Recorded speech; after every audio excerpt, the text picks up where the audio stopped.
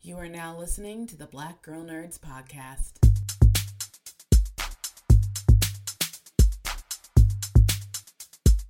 5, 6, 7, 8.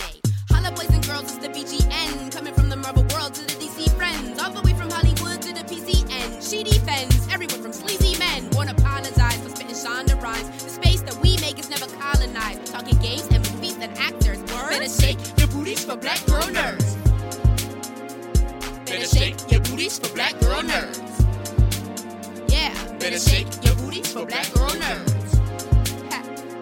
Better shake your booties for Black Girl Nerds. Better shake your booties for Black Girl Nerds.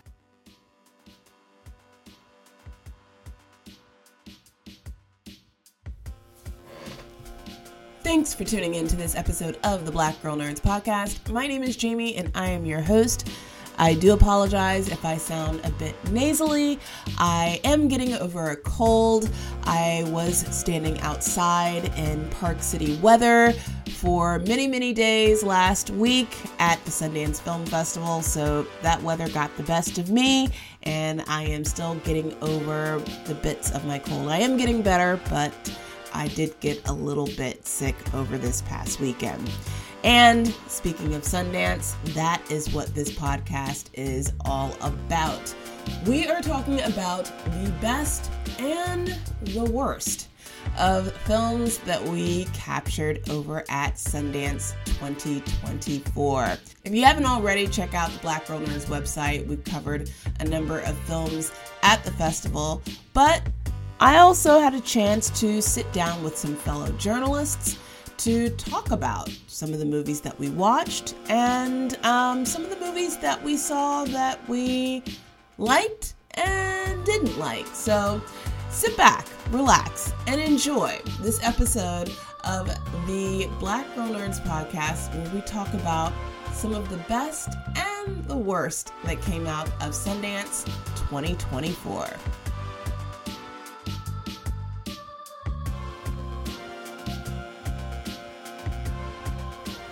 Thanks for tuning into this episode of the Black Girl Nerds podcast. My name is Jamie and I'm your host. I am here live in Park City at the Sundance Film Festival with a team of journalists, and I'm really excited to talk to them about the films that we have screened at Sundance. We have been here at Park City for nearly a week, and we have seen a lot of movies. And every year when we do our wrap-up show, we talk about the films that we have loved and the movies that we have hated at Sundance. And maybe for some of us, we may have not have hated. They may have been more mid. But either way, we're going to talk about it. And I am, instead of doing the introductions, I want each of our journalists to quickly introduce themselves before we dive into the films that we watched at Sundance. So we'll kind of go around. We're actually sitting here at our table here at Park City, and I don't know, we'll start with TT and then go around in a circle.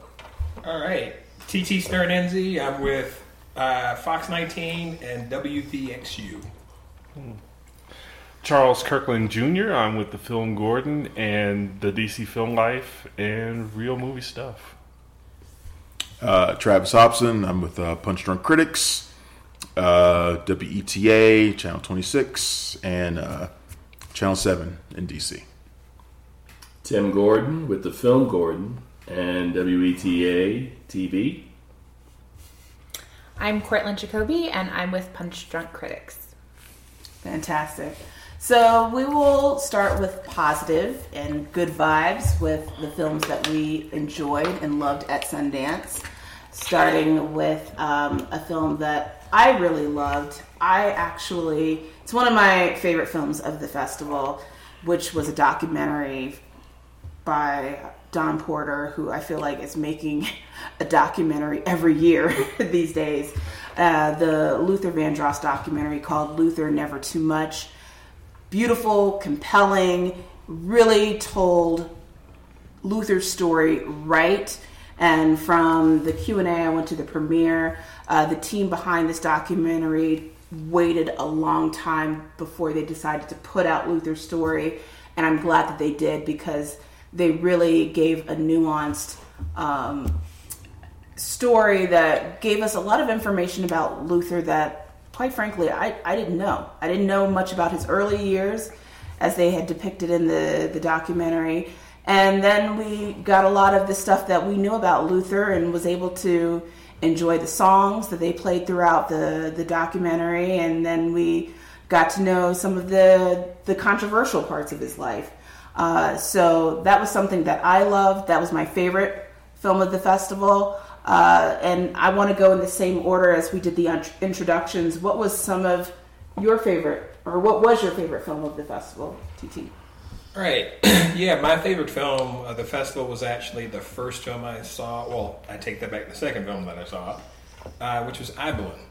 I was intrigued about it because it was something that I thought I was going to want to look into for the Over the Rhine International Film Festival, because it had a strong disability focus, which it does work perfectly for that.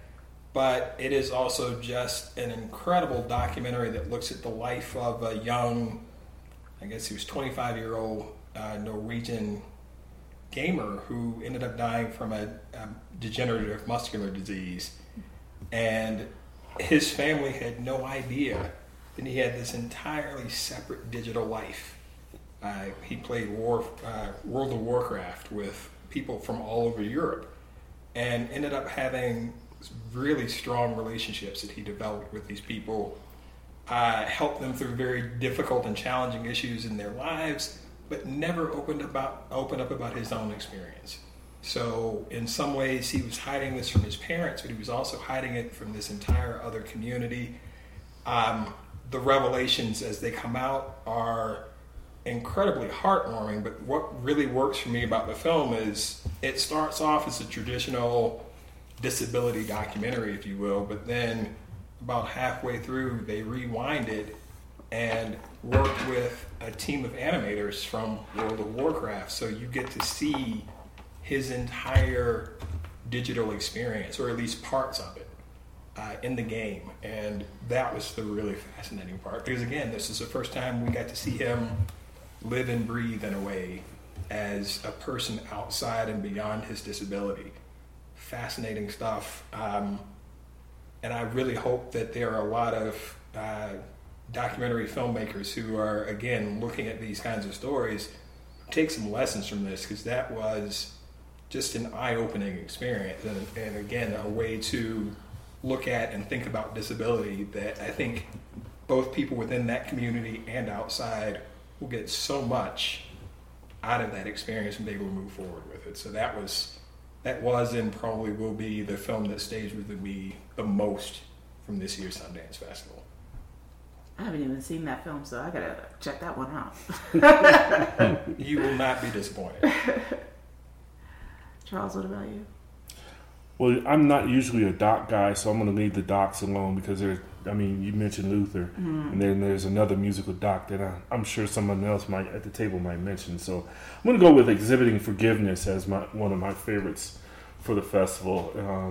A story by Titus Kapar, who is an artist and turned first-time director, starring Andre Holland, Andra Day, and of course the incredible Anjanou Ellis. It's a heartbreaking, emotional tale that really deals with forgiveness in a way that hasn't been dealt with seriously in films before, and I really appreciate it. I like to say that I was triggered by the story from the beginning that it started, and I just felt like Andre Holland just carried me through this film in such a powerful manner, and it was a beautiful film to look at as well. The cinematography was really great. I mean, you're dealing with an artist who's making this film, so his color palettes were incredible, and it was just a beautiful film about a painter. So it wasn't very hard, much of a stretch for him in making it. But again, it's a beautiful film. It's heart-wrenching, and it's really well done.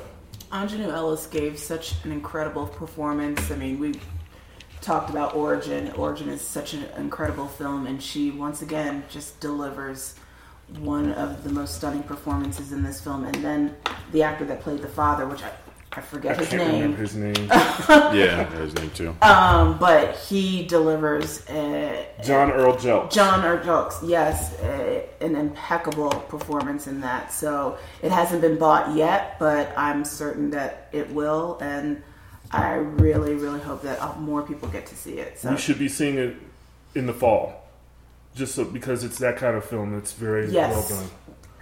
Time to award season, Right. Indeed, Right. yes. Travis, how about you? Charles, just take everything I said earlier and just repeat it. Whatever, man. Because of that, I will not say Exhibiting Forgiveness. I will come up with something else. I was It's probably okay, and it's okay if we have yeah, the same of course, ones that are of course. our favorites. You know, I'll let Charles have his moment. I would probably say I would probably say tied with Exhibiting Forgiveness for me was Love Lies Bleeding. I really love this film. It's really dark in a lot of ways. Of course, it's another movie set at Sundance about a bodybuilder, and it's another bodybuilder with a violent streak. But this one stars Kristen Stewart and Katie O'Brien, and it's set in this small Nevada town. And Kristen Stewart's character, a lonely gym manager, falls in love with this massive bodybuilder who kind of saunters into town. And it's like as soon as she's there, she's the most interesting thing about this place. And they fall in love, and they kind of get swept up in a wave of violence fueled by steroids and nicotine withdrawal. It's a lot. It's a lot going on. There's gangster stuff going on. There's murder. It's a bit of a Bonnie and Clyde movie. It's a bit of a mob movie. It's a bit of a twisted romance. It's got a whole lot of things going on in it. It's a little bit gritty and it's a little bit surreal. It kind of plays with a lot of different genres. It's a body horror as well. It's just got a lot of stuff thrown at the wall. But Rose Glass, who did Saint Maud here a few years ago, it was a really, really great film, and she established her bold directing style then. She brings it back to this. She's unafraid to push the limits, which is what I appreciate about filmmakers. I like filmmakers that have a voice, and she has a voice. And this movie has a voice. It's one of those movies that people who love it are going to really love it. And there are people who are probably going to hate it. And they'll probably really hate it, and that's fine. But I'd rather have a movie that creates strong emotions one way or another than nothing at all. So, Love Lies Bleeding is a strong one for me. It's on the top of my list. I agree. I loved Love Lives Bleeding. And also it had kind of like that grindhouse Oh, yeah. It's very vibe pulpy to at certain points. Yeah. Yeah, and it for had sure. that kind of campy and kind of cartoonish like violence to it. It does a lot. I do feel like the more surreal it got, I think it loses some of its power. But but I was still so invested in it, I was okay with it in a way. So Yeah. I mean, it's so good that I really do want to go back and see Saint Maud and see Rose Glass's work. I'm like, okay, I need to see more from this. And I really want to see more of Katie O'Brien. I know she's going to be in Twisters coming up, that Twister sequel. She's going to be in that. And I want to see more of what she does. I'm glad to see her in something where she's not playing a police officer. Right. So, yes. Right. Indeed. Mr. Gordon. I mean, my highest rated film, you took it already. So I will talk about a film. That What is it, nobody though? else has Let me say what it is. What is it? It was Never Too Much, man. Okay. Luther Vandross's film is just fantastic. And Charles, I am not going to talk about The Greatest Night in Pop. I like to talk about Freaky Tales, or as I like to pronounce it, Freaky Tales. Freaky Tales is a 4-part anthology based in Oakland, 1987, and specifically, I forget the actual date. It's like March 10th. It's like March 10th. Whatever the date was when Sleepy Floyd scored 29 points on the Lakers in Game 4 of the playoffs. And the thing that I loved about this film, of course, is that I'm a huge Too Short fan, and of course he narrates the film, appears in the film. The title is from one of his songs, and you get these four stories. I'm not going to say they're all interesting. I'll say that much. I love the first story, of course, where the skinheads are picking on the local natives who have a club, their little punk rock club, and they take revenge. The second segment, of course, with the two rappers, what were they called? Danger Zone. Danger Zone, thank Yes. you. Danger Zone, who was brought up to battle rap with Too Short, which is based on a true story, which I didn't think was the strongest. It's probably the weakest one of the four to me. The third one, of course, that has my man Pedro Pascal doing his thing. That one I thought was pretty interesting. It also includes like a landmark underdog movie scene in the video store. When you check the film out at some point, you'll understand how special that scene is. And then, of course, the last one, which is literally the pulpy grindhouse, Bruce Leroy. I mean, there's so much Last Dragon stuff. There's a lot of stuff going on in that last segment. But I thought Freaky Tales, which initially got a bad rap, specifically from IndieWire, I will say as much. I thought that this film played well. The reason why I'm pausing is because there were parts during the middle of the film in the second and third segment when I sat there with the whites who clearly didn't really understand what they were watching and weren't getting it. But all the black folks were like, woohoo! So I like Freaky Tales. I don't think it has distribution. Am I correct? No, not It yet. has no distribution. I'm sure it will get distribution. Absolutely. At some point. But it is a film... if it is slotted right, it feels to me like a summer kind of a film that'll play, like what Blackish was last year. It feels like that kind of vibe, and if that's the case, then I think it'll do some solid box office business and may get some sort of a cult following. So that's my pick. I really wanted to talk about Luther, but you spoiled that, Jamie. Again, if we all share the same favorite one, you just took my highest rated film, which was funny because we didn't sit together at Luther, right?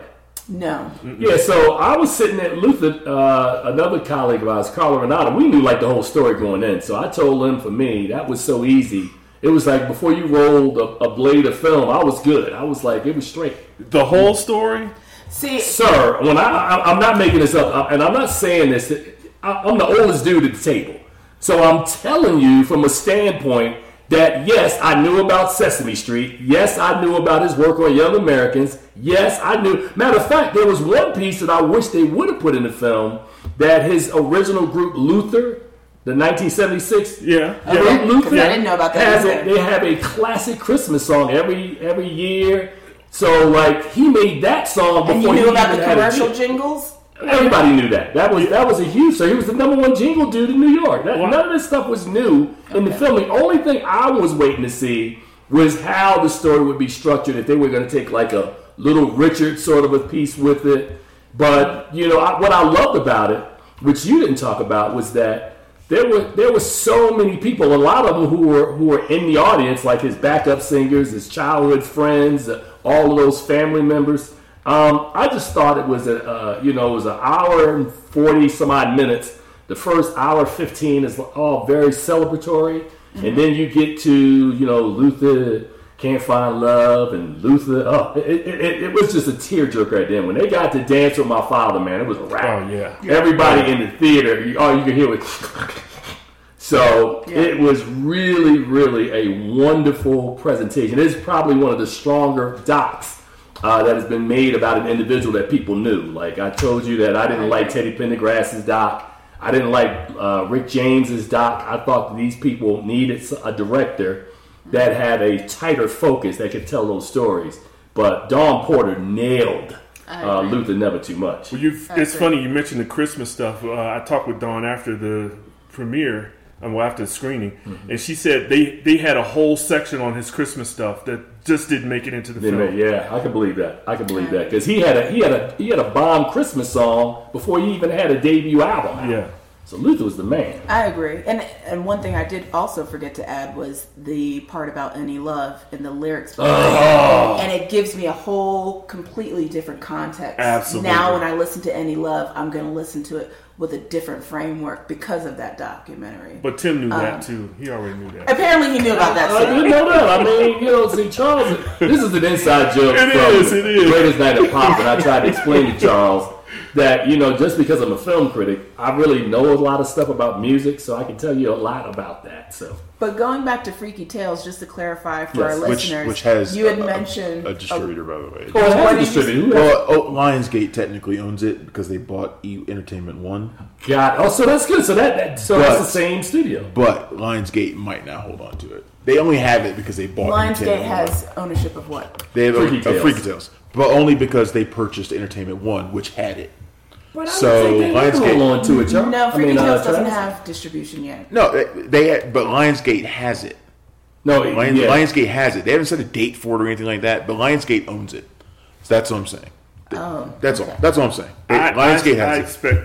I was told that they there might should not. be an announcement in the next couple of days. But I think Lionsgate probably won't. I think they're gonna hold on to that because they did big business with Blackening last year. So Okay. So We'll see. well, we'll see what the announcement is for Freaky Tales. But you're about to say Cortland put her glasses on. she It's about to did. be She's serious. She's ready. Cortland about to drop it, man. Oh, yeah. Cortland. But real you quick, about to say before we get to Cortland, because I want to clarify with our listeners, because you had mentioned there's part one and there's you said that there's another one and another part and another part. So with Freaky Tales, they break it up into different chapters. There's 4 chapters, and each chapter has interconnected stories, kind of like an anthology. So just wanted to clarify that for the listeners, how the narrative structure of Freaky Tales is depicted in the film. Oh, and also we forgot to mention that they're all linked together by the green stuff that falls out the sky. Mysterious There's green lightning energy. and green energy yeah. and all of the characters in each of these chapters, you see them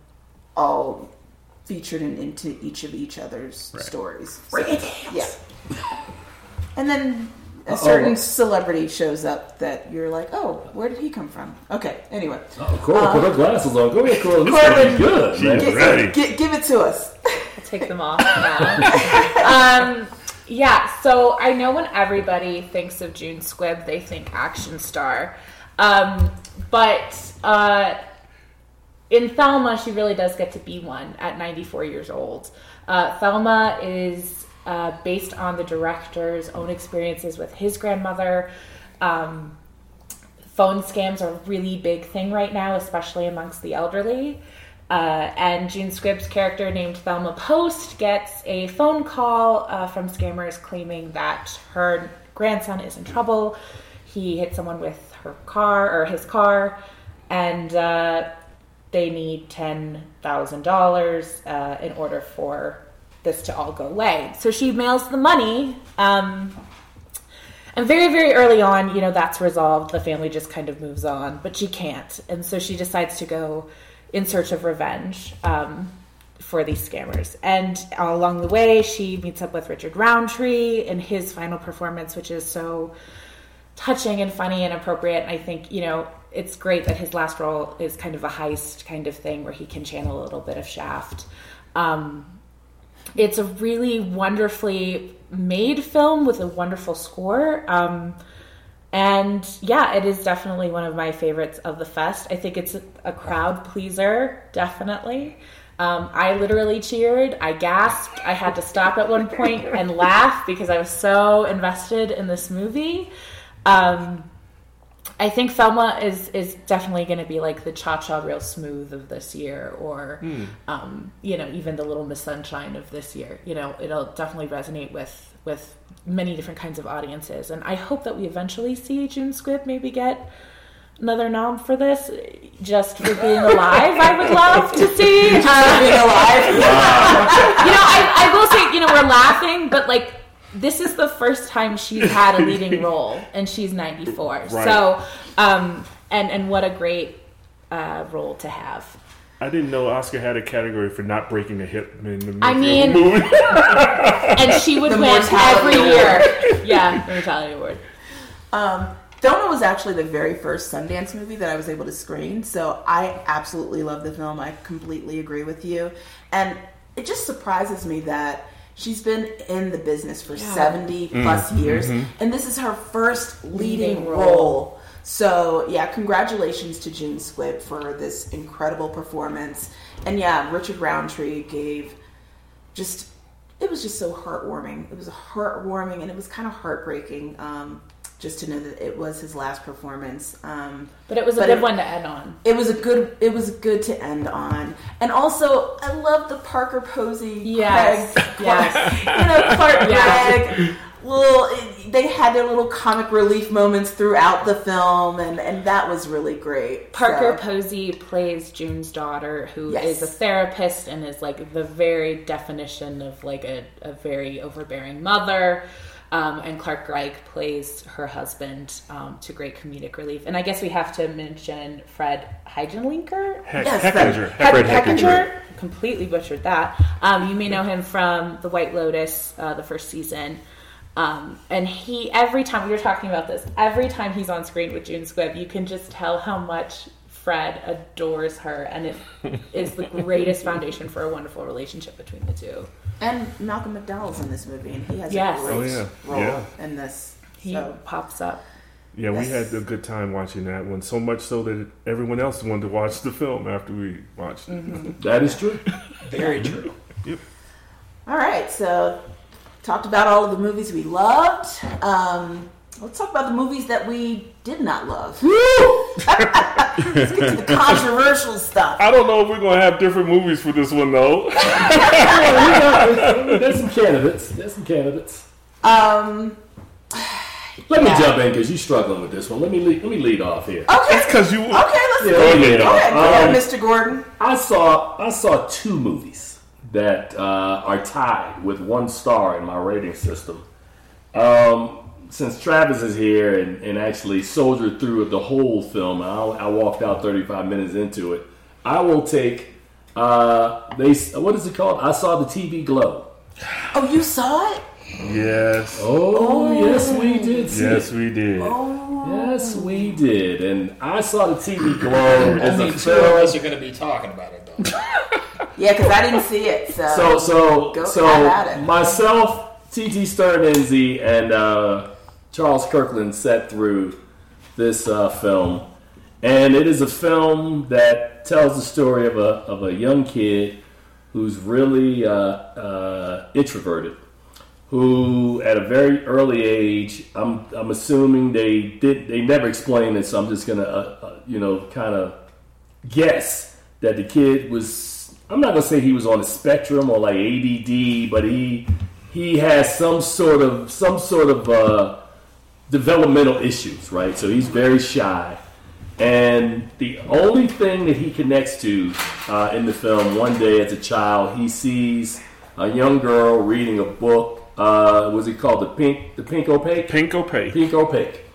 And he is immediately drawn to this. And when we first meet him, he's a 7th grader. The young woman that he meets is a 9th grader. And he sneaks over her house under the guise that he's doing sleepovers with his best friend. Okay. To sneak to her house to watch the Pink Opaque. And it begins this relationship, this very strange relationship between the two of them that continues for years, as the one connection is this show that they both watch that airs at 10:30 every Saturday night. Even when he can't get to her house, she's leaving him VHS tapes so that they can watch this show, right? And this sort of goes on and on. You're trying to figure out exactly where the story is going. And I'm a person who watches films, and I'm looking for what I call my 3-act structure, or my 3-act structure, right? Mm-hmm. And I'm looking to see what the arc of a character is going to be over this film. And I just sat there, what are we talking about, 1 hour and 40 minutes of watching this? That I don't really see an arc. I don't really see at any point that this character ever elevates. There are plenty of scenes in it where it doesn't connect and it doesn't make sense. And so we sat there, watched the film, and all 3 of us couldn't stand this film. A night later, we're in line and we run into a director who kind of tells us that he really loved the film and that there were things that we missed it because it was, he thought it was a revolutionary queer story. And we sat there and had a conversation for about almost like an hour with him as he was trying to get us to expand our thinking So I guess my takeaway with this film is that going in, I know I'm not a guy that does well with experimental films. I'm just not, right? Yeah. And I think this film, would it be fair to say this is kind of an experimental film? This Absolutely. Okay. Sure. So I think that I am open to watching it again. I'm not sure if it will change how I feel about the film, but I really am not a fan of this film because Justice Smith, who is on the American Society of Magical Negroes, who I think he's much better in that film than he is in this one. Okay. I'm telling you, I think he's better. Let's talk I've about seen both of these. So I'm just saying that film, I can't wait to see when it comes out because I would love to be at a screening in D.C. with the rest of our crew and have everybody sit there and watch that film. And I'm just going to be sitting there like this, looking at them, watching the film. For real. All right, like, yeah, what's going on? For real. How y'all feel about this film? So it was my least favorite film, next to the one that Travis is going to talk about. Can I say that I don't even know if I'm going to talk about it. But go ahead. Did you see a film worse than that one? Can I say that you consistently bury the lead on this stuff?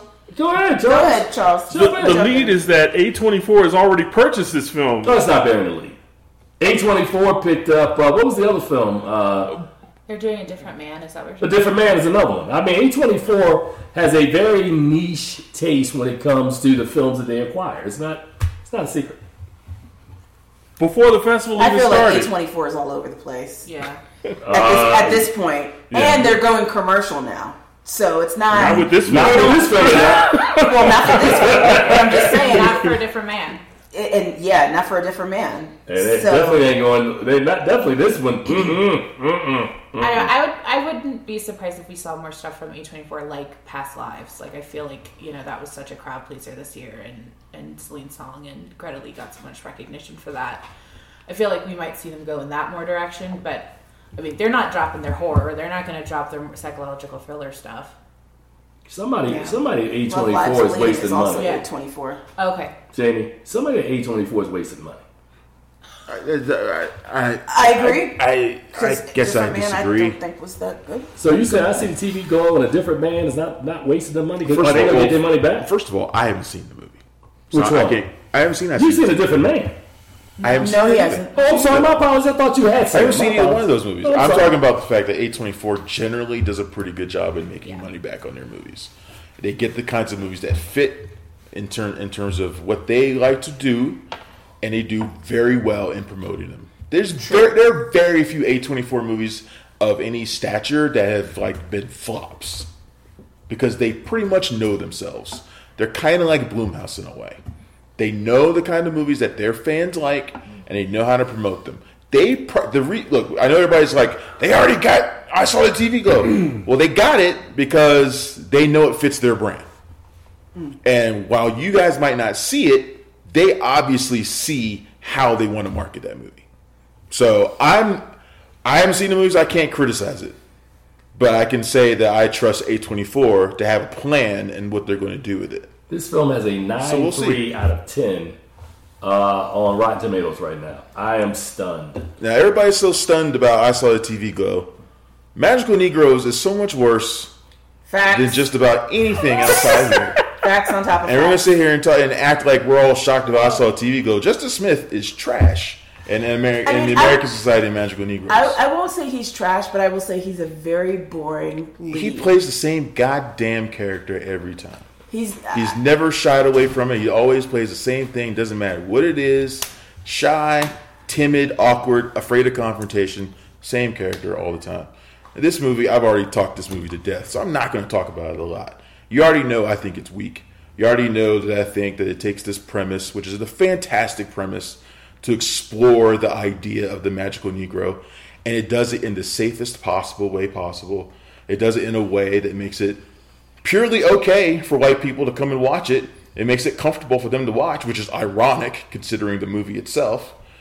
And it spends the entire time avoiding the subject. It becomes a romance story more than it becomes anything else. In fact, the final frame of the movie, other than the kind of shock twist, It's about him getting with the girl. It has nothing to do with the magical Negro trope. It's nothing. It's none of it at all. So I think this movie's pretty bad. And I got increasingly angry. That's how I knew it was bad. I got increasingly angry as I wrote my review about it. Okay, so let me counter by saying that I disagree with you.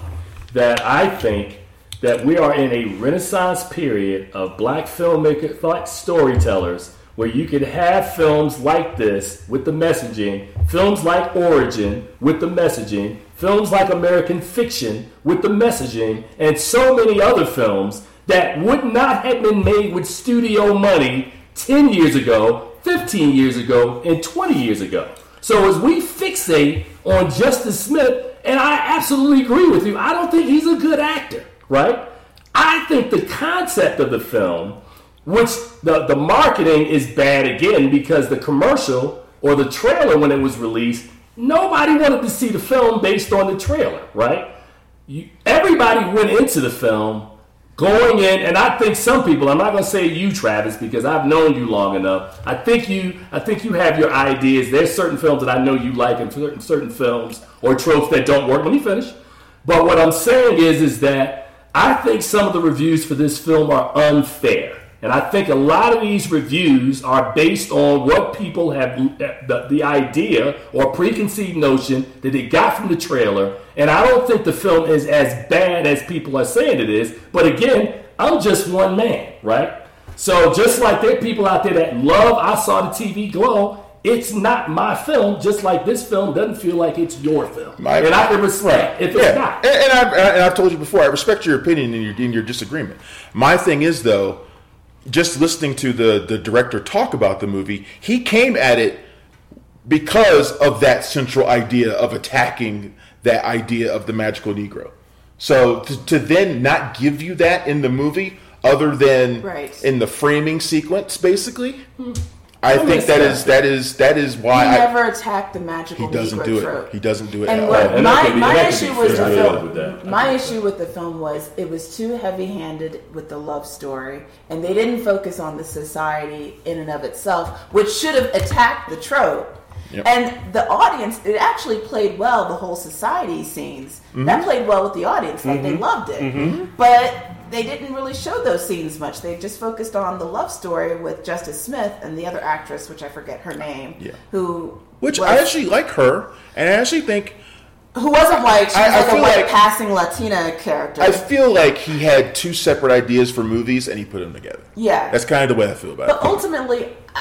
There's a movie there. Who is this movie for? That's what I kind of want to know. There's a movie there about a timid, mixed race guy trying to navigate a toxic workplace that has its own racial issues. You know, you're talking about a place that creates a software that literally can't see black people. You know, there's a movie there about a romance that he's trying to form, trying to break out of his shell, dealing with his own identity issues. There's a movie there for that. Yeah. I think that's a good movie. Yeah. But don't frame it, don't put it in the movie about the magical Negro.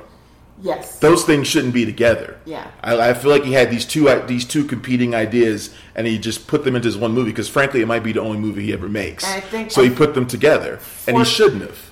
Unfortunately, the director misdirected the audience that it was for, and white people actually thought that this movie was for them. Because then you get headlines like Owen Gleiberman from The Variety says that the American Society of Magical Negroes is a racial satire that's wittier and more scalding than American Fiction. You know, and that pissed me off so bad because it's absolutely not. It's not. And even so, why are we trying to put one film against the other? Exactly. Right, and I get that. Exactly. Why do that? You know? You'll see us doing that as Owen Gleiberman does that. Why is that being compared to American Fiction? Right.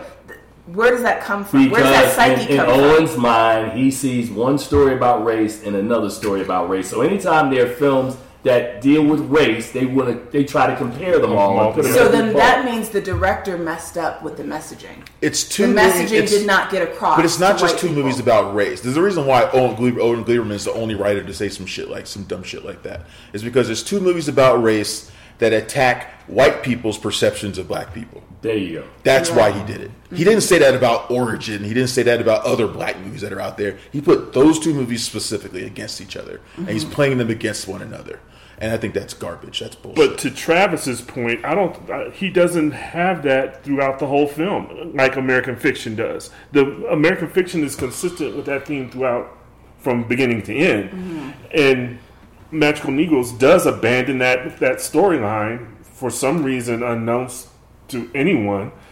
And just goes in a different direction. So I think that makes it a weaker. It's very two-dimensional. But I will say this: having seen both of these films, I say Justice Smith's performance in Magical Negroes is light years above what he does in I saw the TV. I want to push back on that because I'm one of the three of us who actually saw both films. Right. And to be quite honest, he's the same dude. He is the same dude in both films. And as much as I did like the American Society of Magical Negroes, I was completely bored with him.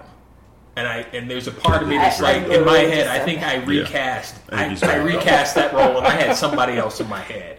I was not happy or comfortable watching him in that role. Right. I mean, the only person to watch in the film is David Allen Greer. And once you get past that, there's nothing to watch it for. And Tim said that, you said that Justice Smith is not a good actor. I disagree. I think he's a good actor. I just think he's a boring lead. I think he's stuck himself into this one role, this one character type. He played the same character. You played that character in Jurassic World. I mean, he just can't. I just don't think he should be put in leading else. roles. He's good as a supporting actor. He just shouldn't be carrying the film. I can't see him as a good actor until he does something different. Until he plays somebody different. He's got to do something different. He's got to do something different. What did you say, Corlin? I was going to say, in Dungeons and Dragons, he plays the same guy with, elf ears. With magic powers. Yeah, I know. It's the same thing. I mean, he was timid in Detective Pikachu. He was timid. He was timid. There's a space for those kinds. He was timid in the Get Down. He was timid in everything. You can be a character actor and play those one-note roles. Just don't carry a film. He shouldn't be carrying the film. Yeah. June Squibb was a character actor for 70 years. But she can act, and now she's finally gets a. She's a better actor than Justice. I'm just saying. So we're really not going to talk about Crazy House. I don't want to talk about Crazy House. Can I just bring up one more film that I didn't like that will be very short because I have no idea what the film is about, and that's Love Me. All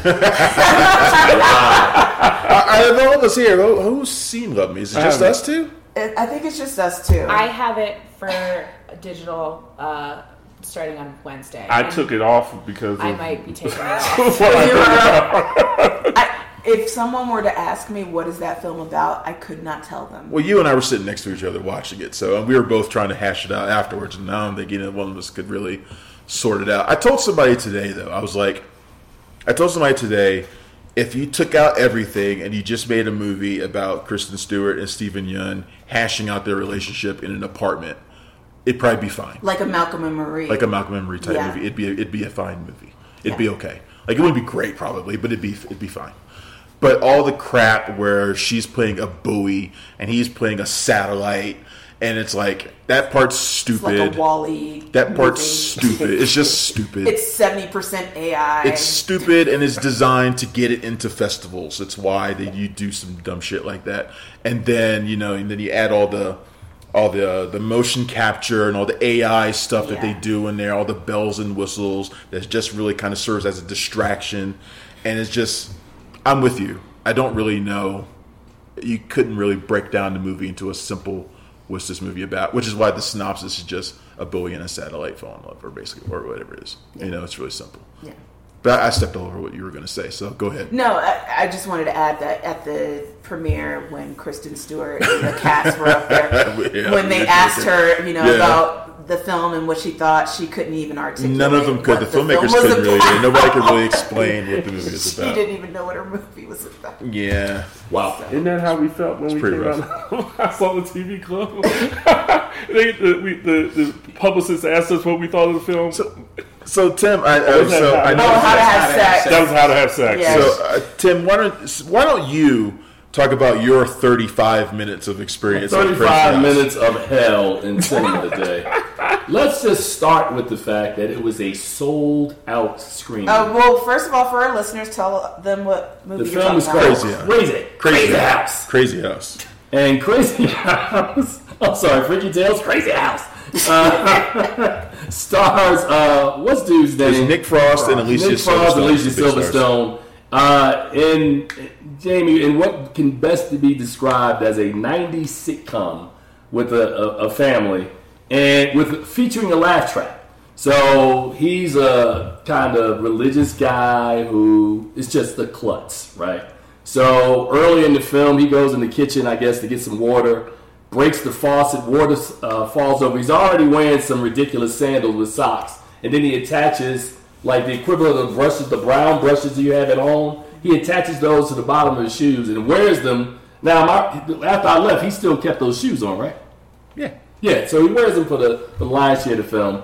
The film has... I think they're meant to be Jesus sandals. Jesus sandals with brushes on the bottom. They're extremely religious. They're the Christian family. They're the Christians. So we're watching this film, and suddenly one day, some people try to come to this house, and there are these 3 Russians who show up at the door. And as the film kind of matures and evolves, they come in the house. What? Matures and evolves. That's funny. Go ahead. The film evolves. The story evolves. They come in the house and they start tearing this house up, and we figure out later on that they're looking for some money or some loot that's in. I ain't giving away plot. Don't give away the plot. You don't give away plot. The movie's horrible. Don't see this movie. So I'm telling you, I would tell you the whole 35 minutes I spent in there because I'm trying to provide a safe haven so you don't have to watch this garbage. Okay. But pretty much, Travis Hobson will fill in because I'm outraged that. For he stayed through the whole movie because I wanted you to leave when I left. I know. I kept waiting for you. I was like, I saw 20 other people walk out, and like they still in there. Pretty much everybody. Not everybody left. There's a lot of people that left. It was an exodus. There was a mass exodus of people that left the screening. Look, this is a really bad movie, and I always say every few years you get one of these experiences at Sundance. It's one of those movies that's so bad that you wonder how it got there. And, I've only had one movie I've ever walked out of, and that's The Greasy Strangler. And I told you early in this movie, I was like, this is a Greasy Strangler situation that we're in right now because I want to leave. But I didn't go because the movie's only 80 minutes long, so I stayed and watched everybody else leave. Me and Chris stayed. Look, the problem is, so the movie's set 90s sitcom style, 4-camera, aspect ratio, it's got all that. And I get what they were trying to do, okay? I get what they were doing. They were skewering the idea of the perfect American family that was seen in American sitcoms. Every character is an archetype of some kind. He's the bumbling husband. She's the wife that's too hot for him. The daughter's a horn dog, a boy crazy. And the son is like a loner nerd, basically. It's an archetype. But they're skewering it also through the lens of religion because they're extremely faithful, or at least the father is. So he makes them all wear like Jesus sweaters and things like that. And then these Russians come in and they literally tear apart the fabric of the family. Tear apart the fabric of American society. They literally do it. Walls, pipes, everything. They're literally doing it. So it's a metaphor in there. Okay. Right? So I see what they're doing. The problem is the sitcom aspect is deeply unfunny. Very unfunny. Did you just use the phrase deeply and unfunny? Yeah. Wow. Deeply unfunny. I like that. That's good. Yeah, I like that. It's deeply unfunny. Have you guys seen the show Kevin Can F Himself?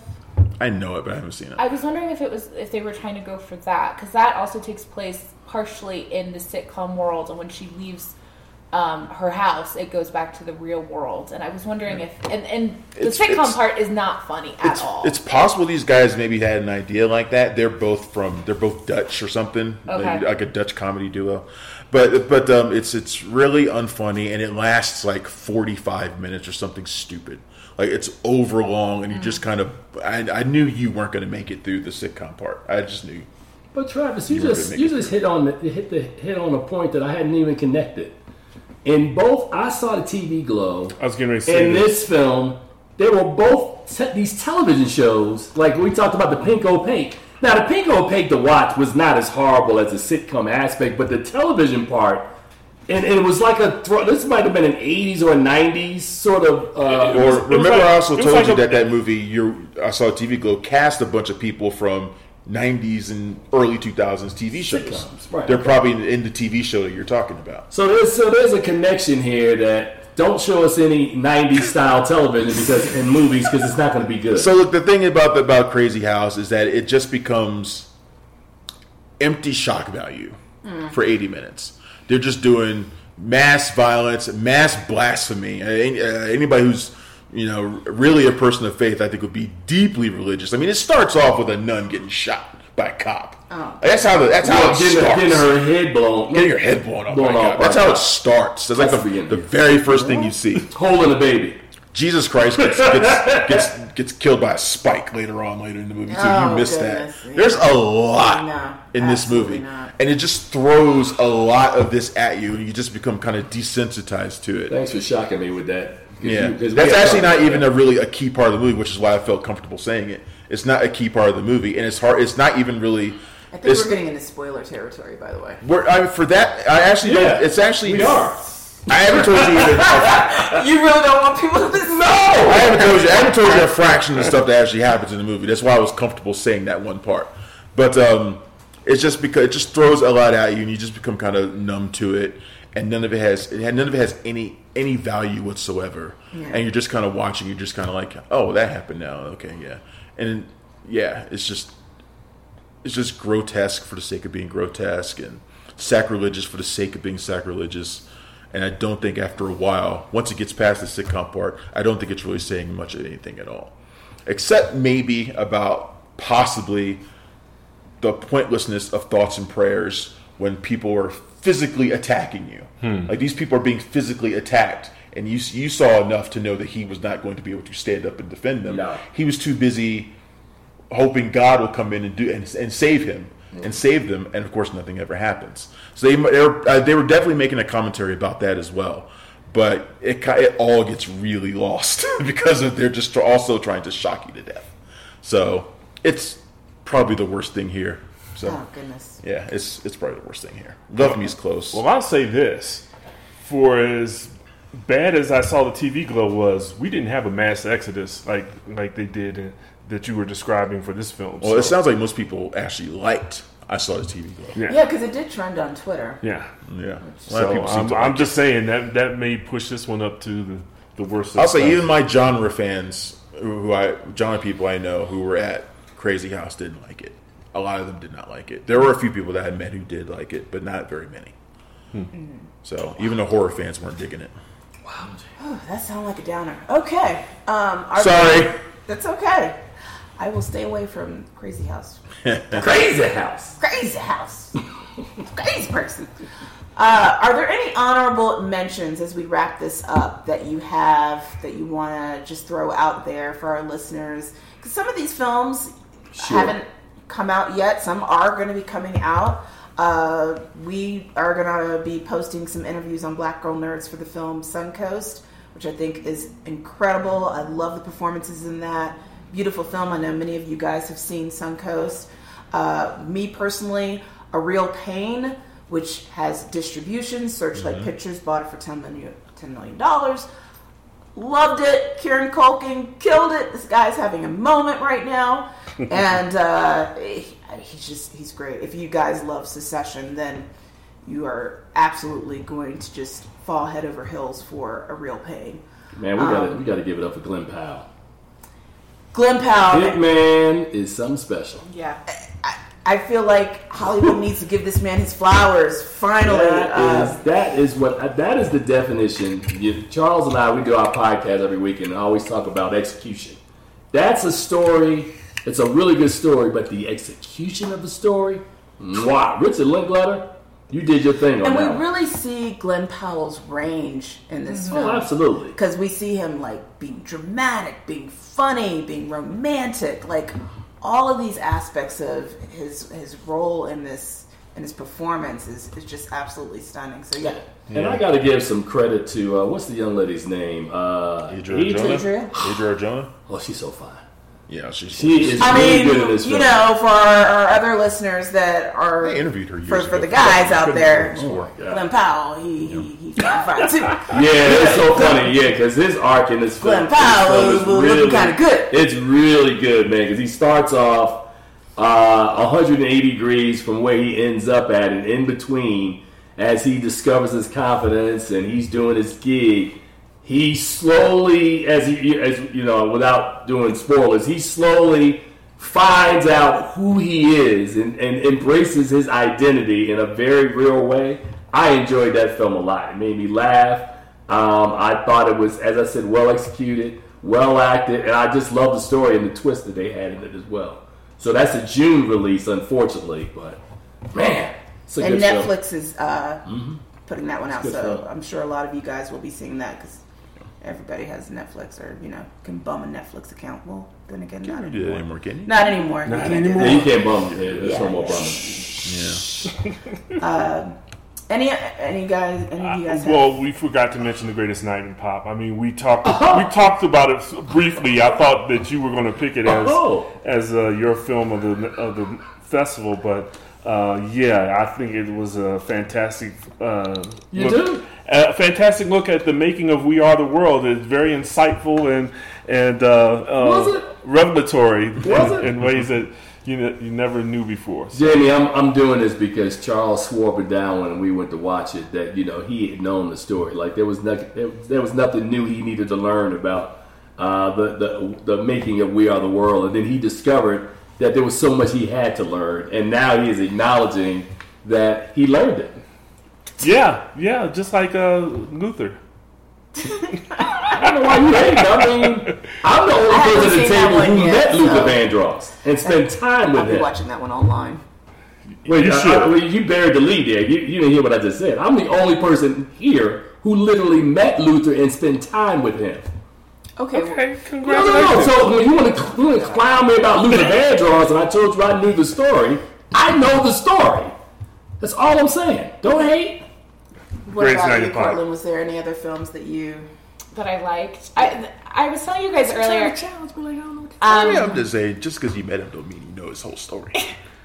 I was telling you earlier that I Crosstalk. Crosstalk. Sorry. Cortland is speaking. We are talking. Sorry, Cortland. Rude. I apologize, Corley. Go I'm ahead. used to it by now. I think so. I was telling you guys earlier that I didn't see anything that I hated. Right? Saw kind of everything kind of mid and up. So I've had a pretty good festival. One that I would really love to shout out is Ghostlight, which is a film by Alex Thompson and Kelly O'Sullivan, who also did the indie film St. Francis. Very different film than St. Maud, so don't get them confused. We've talked about both today. Ghostlight is a story about a construction worker who is gone through a personal tragedy and his family is not coping very well. And in a fit of rage, he almost strangles someone, and inside watching him is a local theater performer, and she invites him in to be a part of their cast of Romeo and Juliet. And it's a story about healing. It's a story about the magic of community theater. For those of you who saw Theater Camp last year, I did not like that movie. This definitely redeems the theater community for me. I thought it was a very, very well done, beautiful film that you know, it teaches us kind of the humanity that goes into why people do things as adults, like why people have hobbies, why people do community theater, why we're sitting around this table talking about movies now, the passion and the heart that go into it. So yeah, I definitely loved that one. I want to pick up on that. I saw that film on your recommendation. I'm glad I did.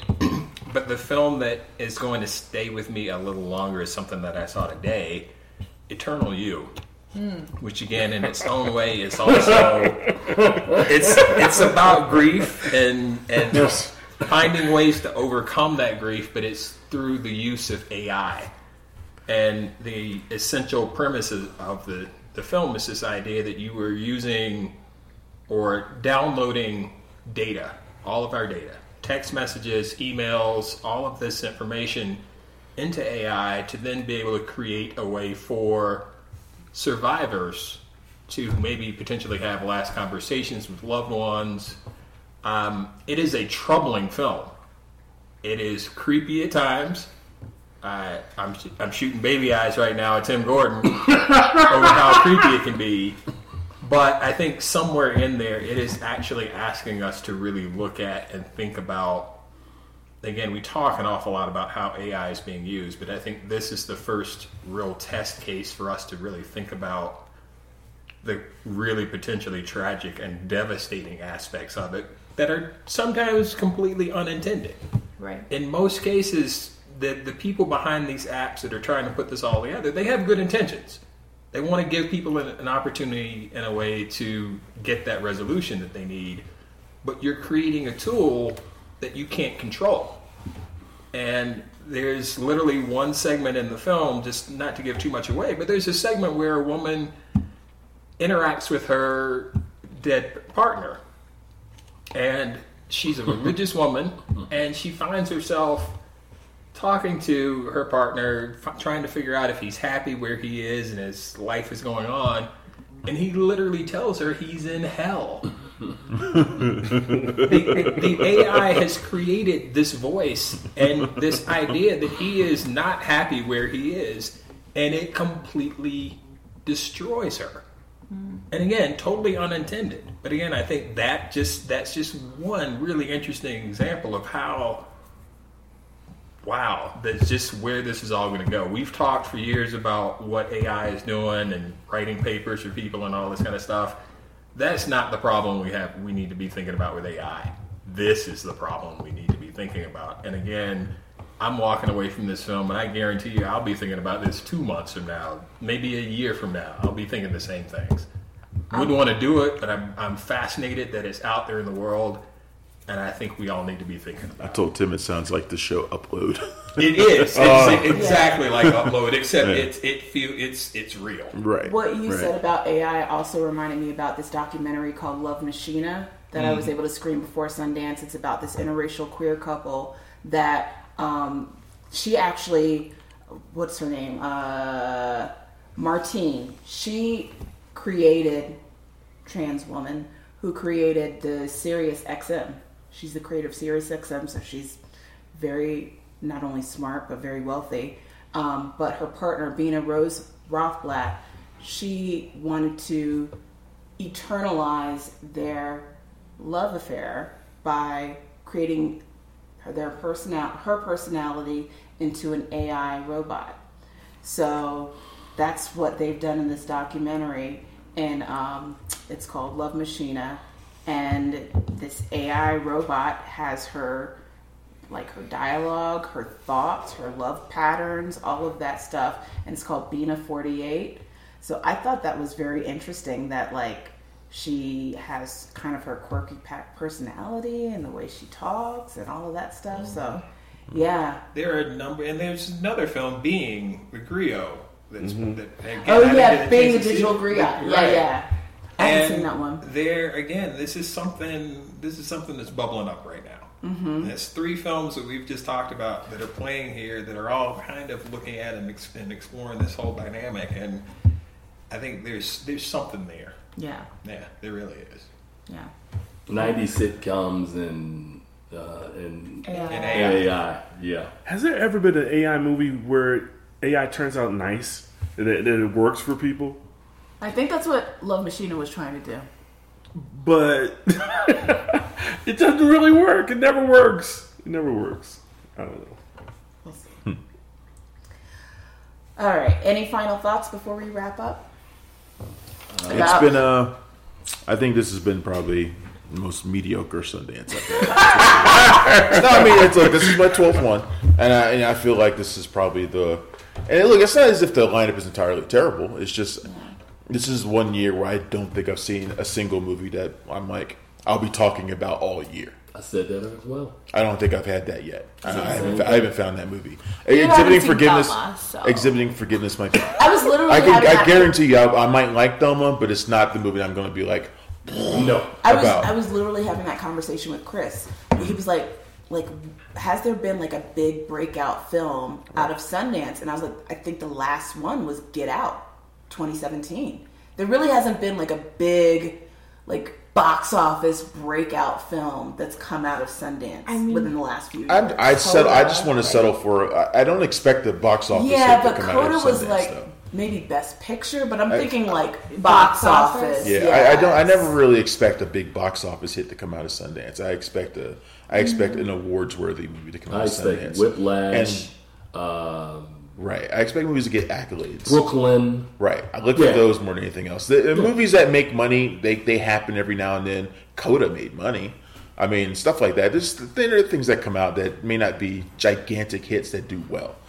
If that's the case, then Past Lives would probably be on the list. And that was just Past last year. Past Lives would be a breakout film from Sundance. I just don't know what that movie's going to be this year. The biggest film at Sundance last year didn't even come out. So. Oh. Yeah. Well, we know what. Magazine Dreams. Yeah, I know which one you're talking about.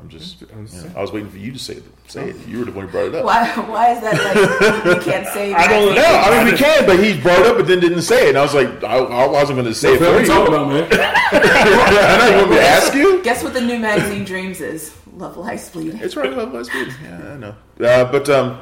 But I feel like there's not been a movie that blows me away right now that I've seen. Exhibiting Forgiveness is probably the one that's closest in terms of a movie that I think will come out if they do it right in the award season. It could do something and really perform well in the award season. Let Neon get it, and Neon generally has a good track record. They failed with Origin, but they have a decent track record. True. So I don't know. They did do Parasite. Right. All we remember is what you did last. I don't know. I'm gonna say this: Sundance was really hurt by the strikes. Yeah. A lot of movies that would have been in production weren't in production, and so they're probably going to end up at South by or some other festival overseas, like a Cannes or Berlin or someplace Venice. like that. Yeah. Or they're going to end up somewhere else, and rather than being here, this is the smallest lineup they've had in a while, and you can see it. So, down year for Sundance overall. I hope they rebound next year. And I will say, I don't think this is singular to this year. Like, I think ever since COVID, the festival has suffered, and then the strikes kind of nailed it down this year. But, I would say the lineup last year at South by was better than it was here. So, I like playing off of what Travis said, this year's South by. I mean, that just came out and it looks better than what it was here. Low key, South by usually has better movies anyway. I think. Well, they're more genre Sundance? though. Box office wise, recently. maybe. Box office wise. I like South by's movies because they're more quirky and South by is better risky. with genre than Sundance. Yeah, that's what I mean. Is they have fun genre films at South by than Sundance. I have nothing else to add on that. Okay. I mean, this is my 10th year, so I'm just like, it's very different. Whether we strike or not, there were a lot of changes I didn't like this year, but it is what it is. We'll see moving forward what the future of Sundance is. All right. I feel like we've ended on a very down note. Freaky Tales! Freaky Tales! Yes. Kareem Abdul-Jabbar is not in Freaky Tales, by the way, but it feels like he might be in it. That was a horrible segue. What happened with Kareem Abdul-Jabbar? Did you just see something? I don't know. I'm half asleep. Is he trending or something? Is he? I gotta check now because we gotta know. protect him. Oh, I was about to say, hopefully not for the wrong reason. Hopefully not. My goodness. He's still alive. All right, cool. Denzel gift. Well, thank you guys so much for tuning into this episode of the Black Girl Nerds podcast. As of this recording, Sundance is still going on. However, when this does come out, Sundance will have officially ended, and some of these films will be released. Some of them still are in limbo and looking for buyers. Hopefully, by the time this episode comes out, we'll find out what films are getting release dates, and stay tuned for all things to come. Thank you so much, guys, for participating on this episode. This was a lot of fun. Thank I you really for having enjoyed us. chatting. Thank you. This is cool. Yep. Appreciate you. Thank you. Freaky Jazz.